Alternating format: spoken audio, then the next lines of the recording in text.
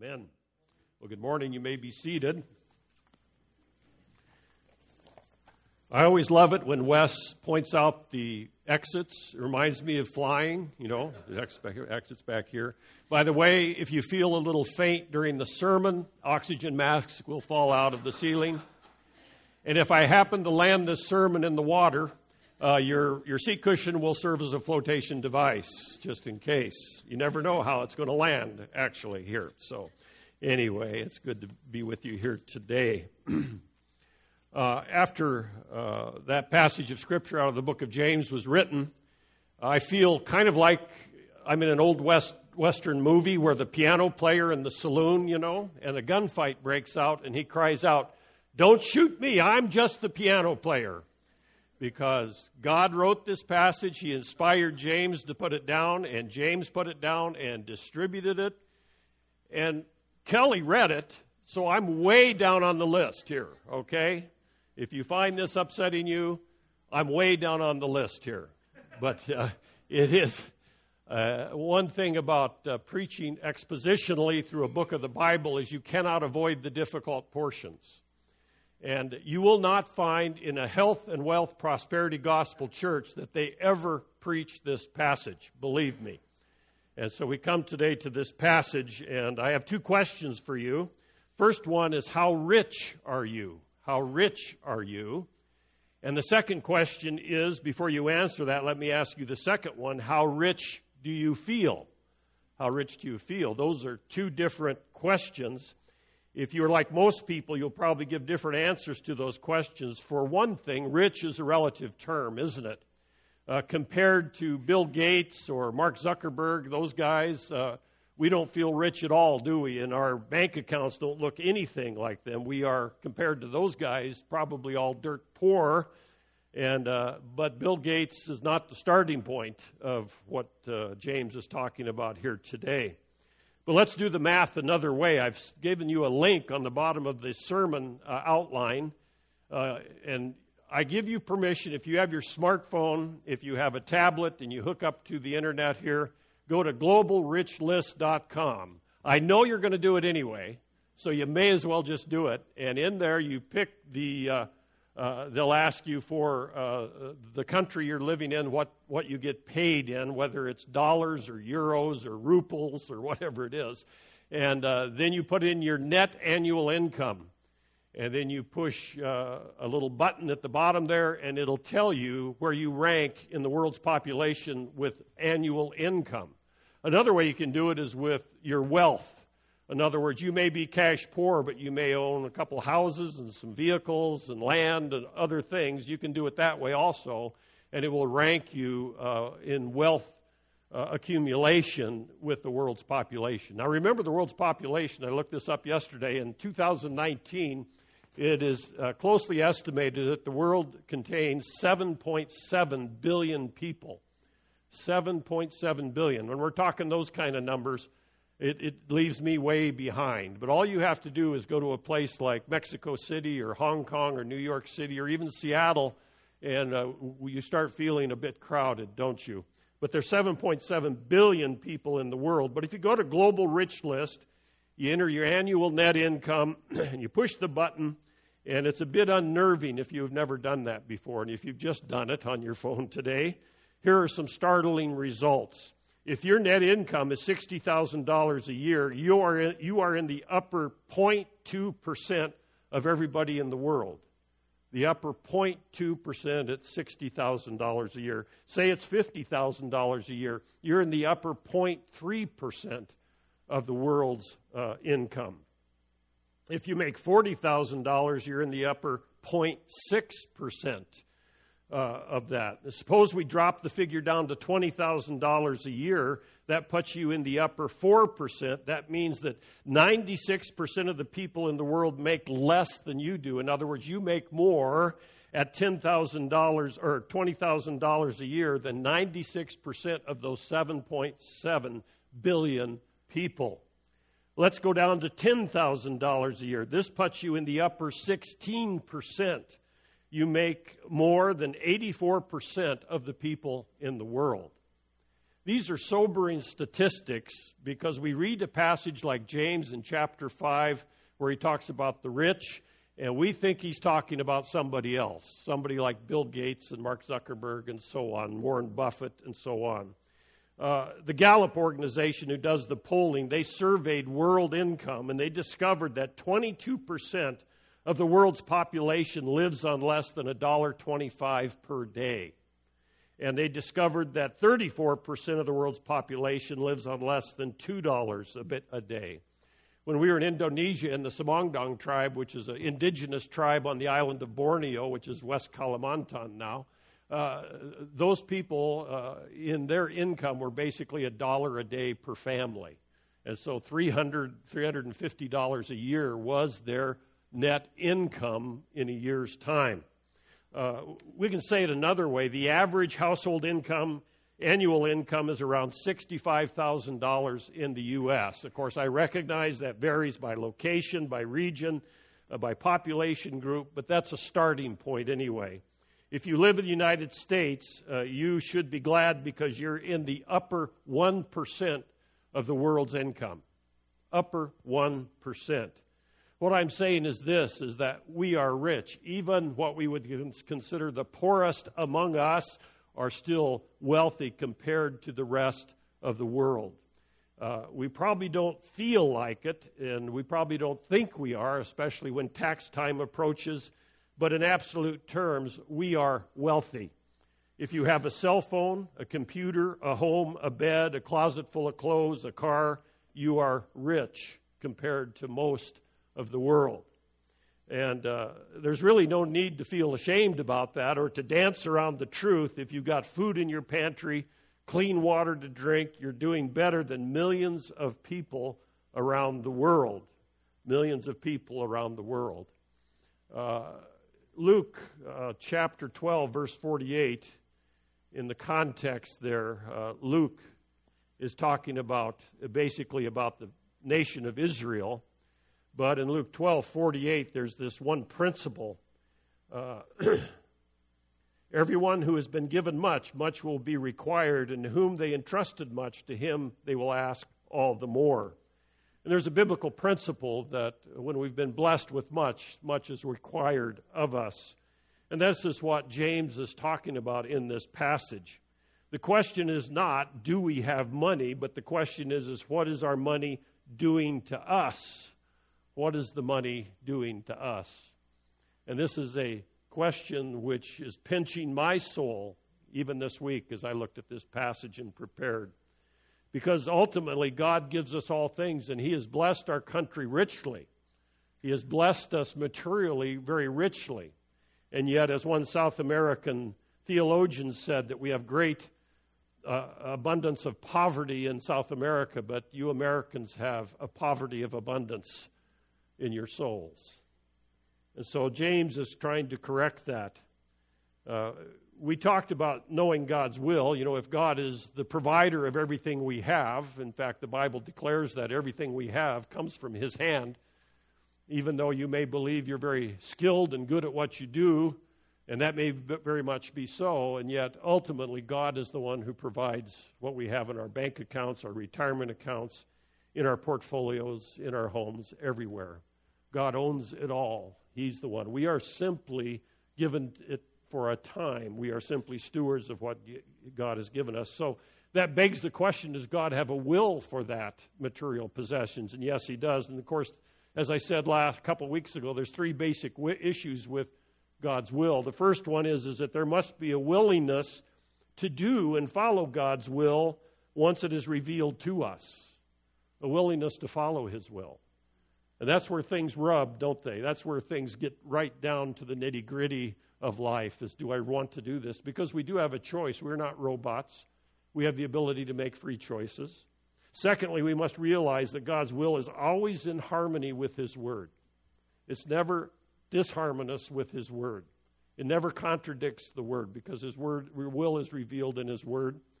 We also need to understand in conjunction to that is that God's will for us is His best plan, and God is righteous, just, makes no mistakes, and He wants us to live this full, enjoyable life. But what is His will? and he wants it the best thing for his people and for his glory. And third, we must come to him earnestly in prayer, seeking guidance. These steps will lead us directly to the will of God as we read his word, pray about it, as we make decisions. And as we make decisions, how to use the riches that God has blessed us with and how we use those things.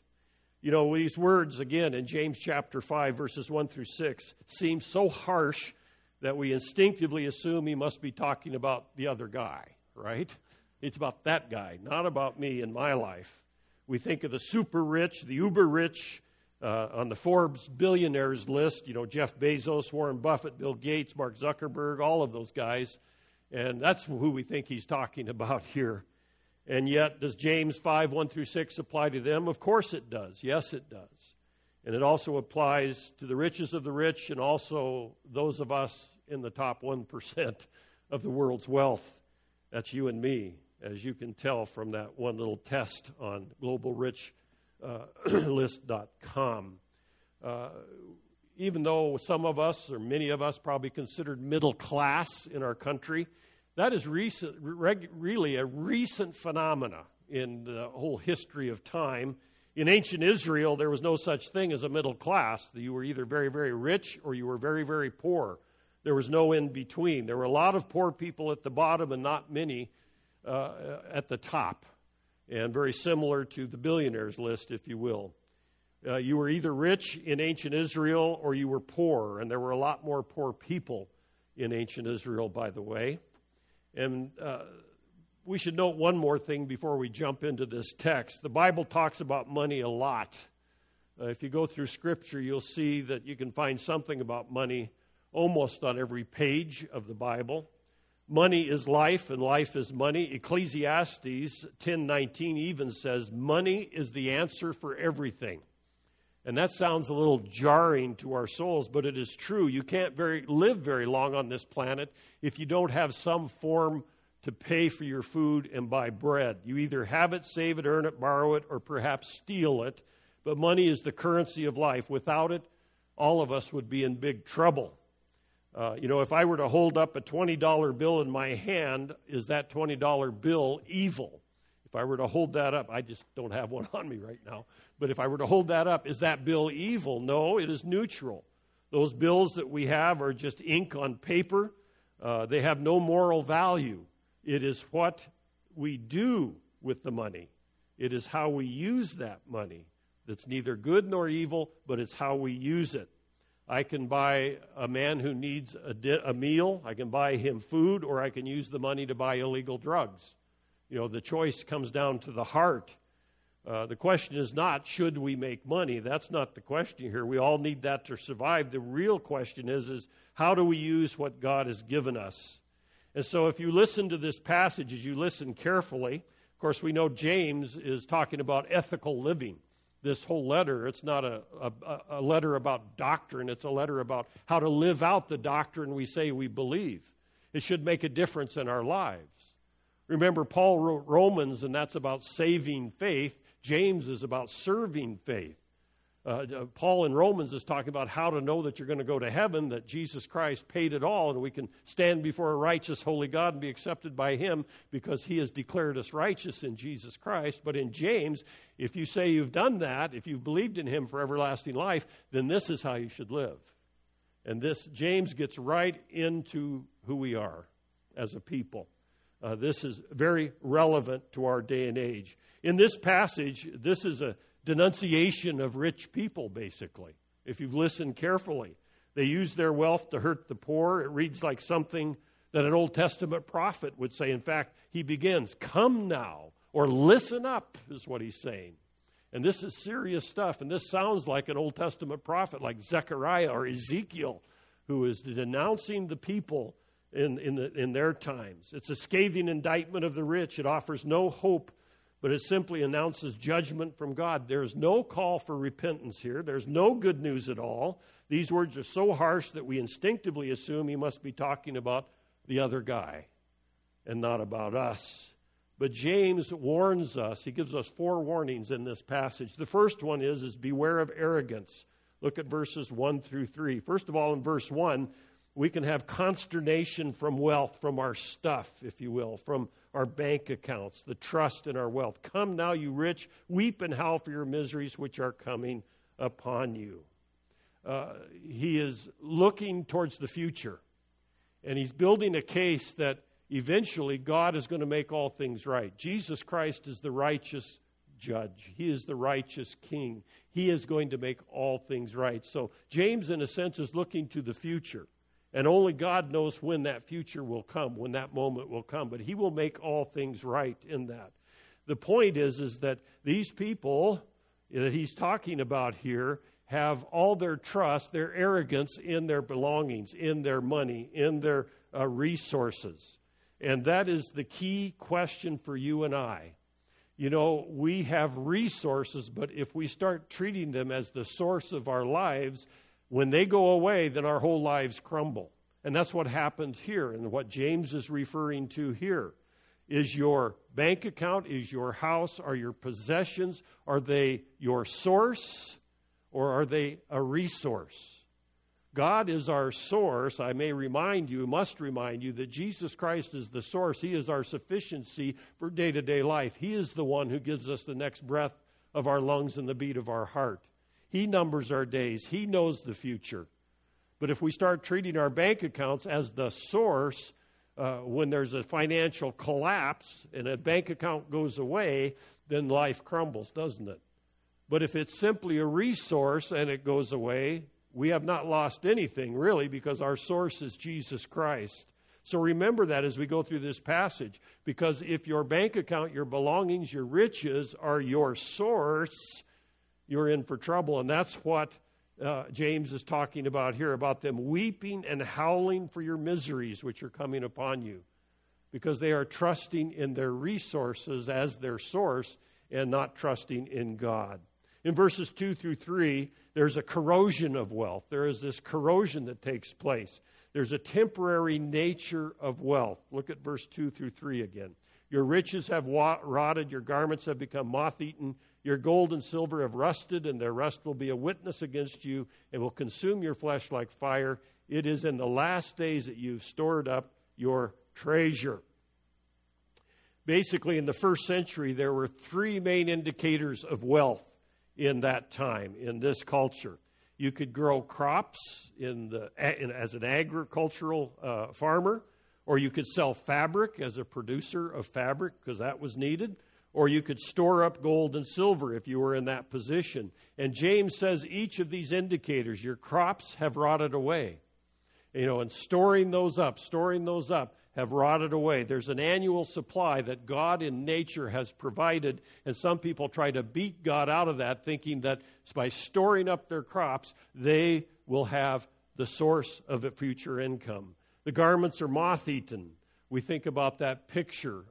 I remember my mother putting out mothballs in the closets, and they smelled so terrible because she didn't want the sweaters to be eaten by moths. I don't know, are moths extinct now? We don't do that anymore. I don't know what happened. But your garments, and there's rich, fine clothes, they're going to be moth-eaten. And then the gold and silver is corroded. He uses, the New American Standard uses the term rust, and we know it doesn't rust, but it does corrode. And it's a figurative thing that hoarding it is useless. Hoarding it is useless. And so beware of arrogance in what we have and what God has blessed us with in that. I might add, too, when you look at globalrichlist.com, it is no wonder that people in the two-thirds world are trying to make their way to Western Europe and North America. When you really think about it, when probably 7 billion people have less to live on than you and I, if you were in their shoes and your children were starving, wouldn't you want to get somewhere where you could make a living and feed your family? I recognize that immigration and illegal immigration, all of that is a big ball of wax, and it's difficult for people in government, for people in churches to deal with, and yet you need to have some compassion and empathy for people who are at our borders wanting a better life, because we would be there too, and we are enjoying what we're enjoying. Well, one sin leads to another sin. Greed leads to robbery. Look at verse 4. Beware, second warning, and not only beware of your arrogance, but beware of hard-heartedness. Look at verse 4. Verse 4, behold, the pay of the laborers who mowed your fields and which was withheld by you cries out against you, and the outcry of those who did the harvesting has reached the ears of the Lord of Sabaoth. The cry of those abused. James asks us to consider the evil abuse of power. And we see that around us. It's a historical fact that the rich get richer on the backs of the laborer. And that tends to be the case. In the first century, a farm worker were essentially day laborers. We still have day laborers, my understanding is, and might call them migrant workers in today's terminology. They were hired by the owner and paid by the day. And so we have a rich man, you can imagine, with a vast estate who needed his crops brought in, and he'd hire these day laborers to bring the crops in for him. But at the end of each day, he would fail to pay them, is the picture here. And a worker arrives on Monday, the owner promises to pay him the next day, and then the next day, and finally at the end of the week, there's still no pay. And he's taking advantage of this, and this man, this day laborer, grumbles, but he has no recourse because the wealthy man has all the resources and the ability, even in a court of law, whereas the day laborer does not. The system is basically rigged against him. And so the cry of those abused, we need to be careful that we do not become hard-hearted. That is the warning here. In our wealth, when you compare yourself to this other 7.6 billion people or so in the world, in our wealth, we dare not become hard-hearted. You can certainly understand why people are attracted in other countries and even in our own to socialism, to breaking down the wealthy and sharing the wealth all over, even though we know that doesn't work. But yet, the cry of those abused, and the cry reaches the Lord of hosts, it says here. That word Sabaoth is translated the armies in heaven and on earth. There is no rich person who can get away with injustice. No matter how many resources they have, injustice will not last forever. Here's the message in one sentence. The man who cheats the poor will be dealt with by God, who is big enough to do something about it. God is big enough to do something about it. Wealth can protect us from many things on this earth, but it cannot protect us from the judgment of God. He sees, He hears, and He knows. Beware of hard-heartedness in the blessings God has poured out upon us. So greed leads to theft, and it can lead to indulgence. Verse 5, beware of extravagance. Look at verse 5. You have lived luxuriously on the earth and led a life of wanton pleasure and have fattened your hearts in the day of slaughter. In other words, there's copious amounts of self-indulgence. I remember sitting at a conference in Chicago at Torrey Gray Auditorium on the campus of Moody Bible Institute, and the speaker, I don't even remember his message other than this part. He called out, he said, when does the size of a house become sinful? When does the size of a house become sinful? And we all know from watching the reality shows on TV that there are people with 20,000 square foot homes and 1,000 square foot homes and the tiny houses. Can you imagine 400 square feet, with 5 kids and a dog? But he asked, when does a house become sinful in its size? And it was just dead silence. And finally, and I appreciate it, this guy way in the back, he yelled out, when it's bigger than mine. And that's true. That's how we view the world, isn't it, in this comparison thing. And so beware of extravagance. There's a cause and effect in this third warning about bewaring of this type of life. Because the rich have lived in luxury, they have fattened their hearts for the day of slaughter. The heart of the problem is always the problem of the heart. And this is a picture of how, when you think about it, I think about this every time I see all the beautiful cattle out in the range, and over at my son-in-law's ranch and the Angus, and they're getting fattened up. But you know why? Because they're going to be steaks and burger and everything down at the grocery store. That's the whole purpose of fattening up. And that's the picture here, is that the heart problem is they are fattening up themselves for this day of slaughter. There will be judgment. There will be judgment of this. Money is morally neutral, as we've talked about. Having money is not intrinsically good or evil. The poor are not more righteous because of their poverty, and the rich are not necessarily more evil because of their wealth. Righteousness does not depend on the size of your bank account. In fact, in Jesus' time here on earth, the Pharisees were teaching that if you had a lot of wealth, it must mean you're righteous because God is blessing you, and the poor are unrighteous because he must not be blessing them because they're unrighteous. And that was wrong, and Jesus and Paul and the disciples taught against that. But you know what? Riches can trick us into thinking that we don't need God. You know, there is a fact of dependency on our daily bread. We pray for our daily bread. I remember as a new believer over in Montana in Whitefish at our church there, we'd have missionaries come through, and I was very naive. I mean, I'd heard this stuff all my life, but they would come through and they would talk about praying for shoes for their children and toothbrushes and toothpaste for their family. And I thought, how stupid is that? What's with them? You know, a toothbrush is 98 cents or whatever. But they were praying about that. And then when we went to seminary in our second year, I was praying for shoes for my kids and toothbrushes for my family. It turned very quickly. I understood that all things come from God. And so righteousness does not depend on the size of your bank account, but riches can trick us into thinking that we don't need God. After all, if we've got enough money, we can create our own heaven here on earth. It's not real, it won't last, but money has a tremendous power to feed our delusions. So copious amounts of self-indulgence, he warns us again. And then in the end of verse 5, it's a sarcastic remark is what he's saying. Remember, sarcasm is really just a cover for anger. Well, James doesn't cover his anger very well. He is angry. Believe me here. He says, in the day of slaughter, you have fattened your hearts in the day of slaughter. And it's a way of picturing that just like the cattle out being fattened for slaughter, those who trust in their wealth are being fattened on their own for slaughter. Greed leads to theft, leads to indulgence. And finally, in verse 6, it leads to murder. This is shocking. Beware of brutality is the fourth warning. Verse 6, you have condemned and put to death the righteous man. He does not resist you. Now, in this passage, some scholars think that James is just referring to the rich oppressors of the readers. Remember, these are Jewish Christians who were scattered in the persecution of Jerusalem in Acts chapter 8, verse 1, primarily to the east of Jerusalem.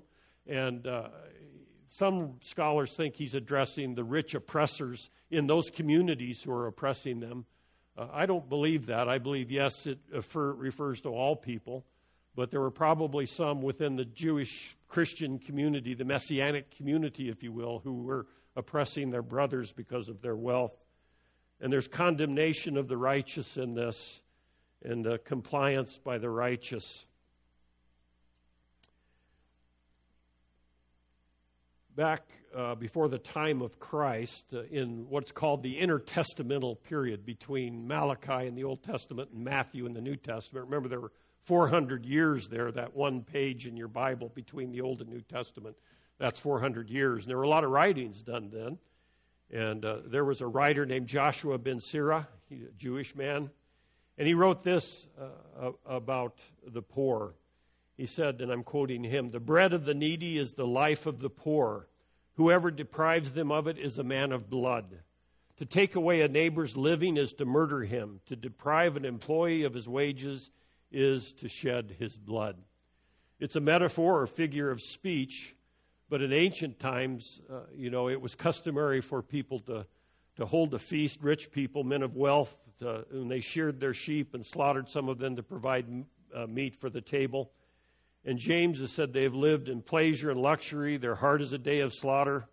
But then he says that these righteous men do not resist you. You know, who is the only innocent man? The only innocent man. I think James is picturing the Lord Jesus Christ here and looking back at the crucifixion. It is often said that James is the younger half-brother of Jesus. Remember, Mary had other children by Joseph. James is one of them. He became the leader of the Jerusalem church. But it is often said that James never mentions the crucifixion in his writings. And it's true in a literal sense. But he may be thinking of Jesus here when he writes about the innocent man. Behind the poor man stands the Lord Jesus Christ himself.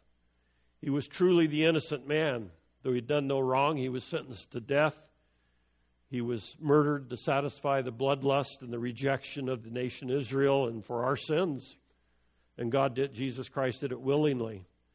He did not resist his accusers. He did not resist at all, not because he couldn't, but because he didn't.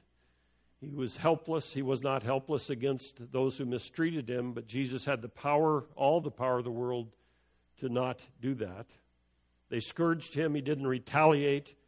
The soldiers put a crown of thorns on his head, and he didn't curse at them. They drove nails into his hands and his feet. They didn't threaten him. When bystanders spit on him, he didn't spit back. When they swore at him, he did not swear back. If we follow Jesus, there will be sacrifice involved. Remember, the will of God is that we suffer as Christ suffered. That may take very many different forms.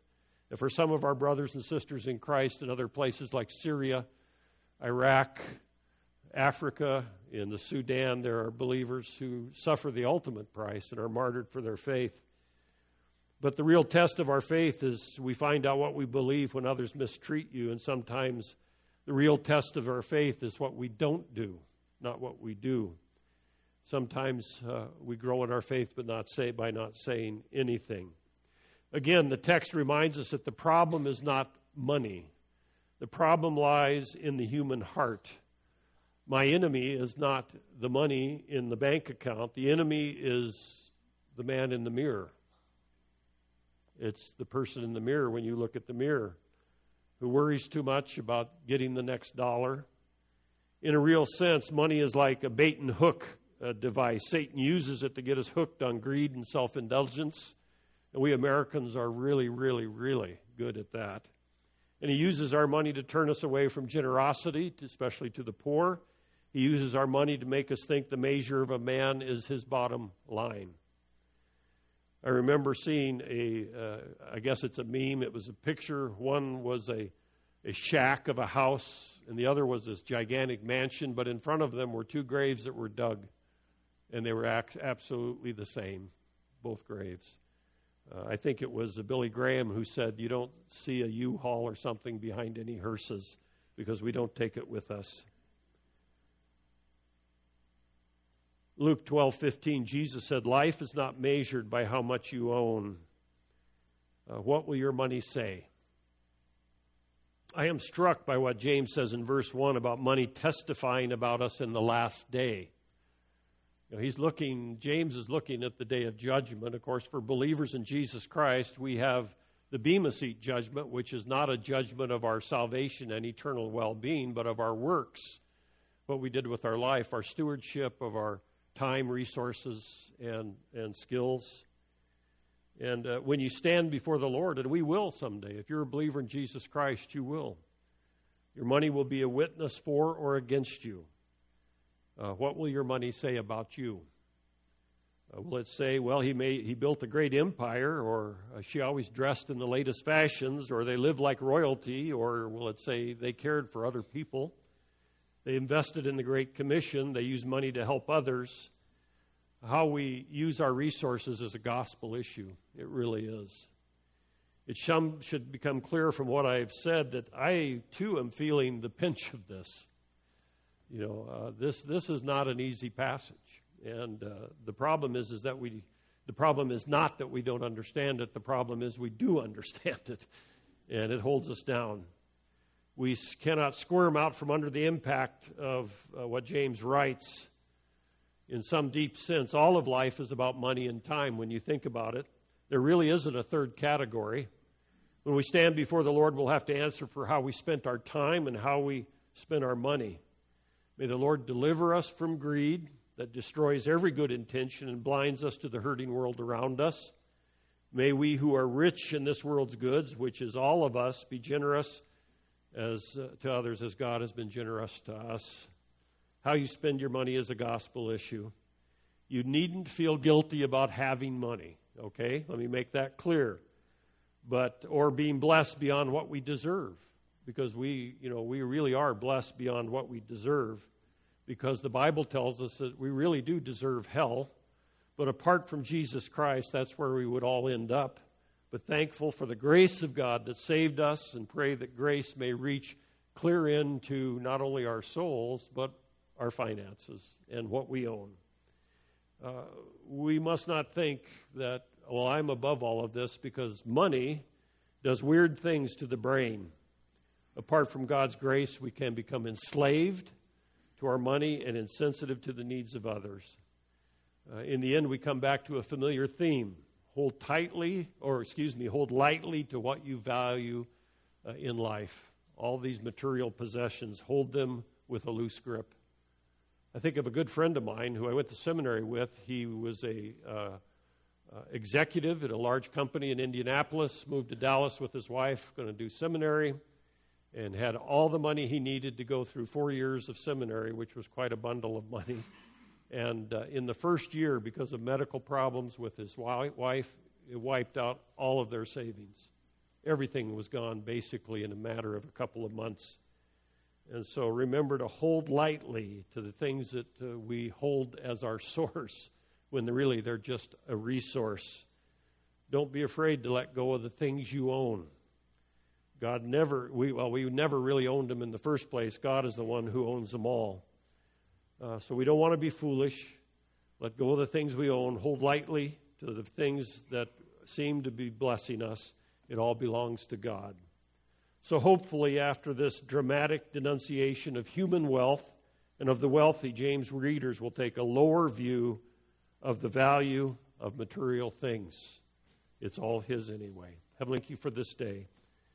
And thank you for the book of James. Thank you for James being yielded to you to write this down.